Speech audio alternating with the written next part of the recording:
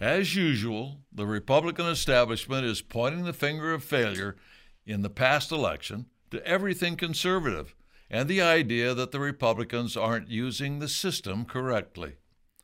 Before I address the issue of election integrity, please be sure to subscribe to our social media platforms and like and share our content. I also want to make you aware that starting in 2023, JBS.org will be providing Activate America and all of its other programs bi-weekly.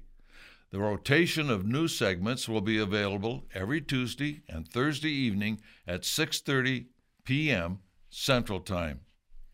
If fraud existed in 2020, then it also existed in 2022. And for darn tootin', it will exist in 2024 if something isn't started now to change the laws around the country to set up systems that discourage voting fraud. Voting fraud had been around since the beginning of the secret ballot. You might want to access the video by Lieutenant Colonel Kurt Hyde in this regard. It can be found in our Restore Election Integrity Action Project under Project Videos. It is a fascinating look at the history of voting procedures in our history.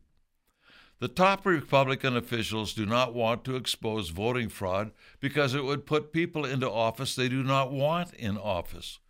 Die-hard conservatives and constitutionalists, and especially not Donald Trump. Instead, they blame conservatives, and especially Trump, for any failures. They claim that it is Trump or the conservative rhetoric for the losses. This opinion has rubbed off on other candidates' ability to get elected. So down with Trump and up with some other candidate.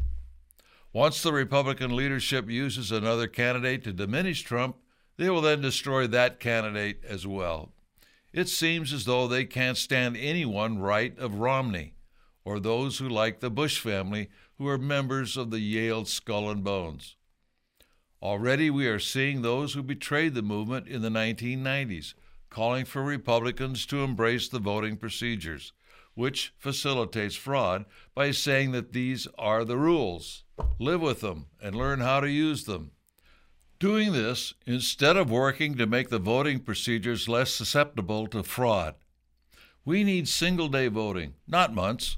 We need paper ballots, not machines. We need hand counting at the precinct level, not computers. And the voting must be open to the public. This isn't a new idea. This is how it used to be done. Back then, the results were known by 10 o'clock that night. With computers, we don't know until days or maybe weeks later.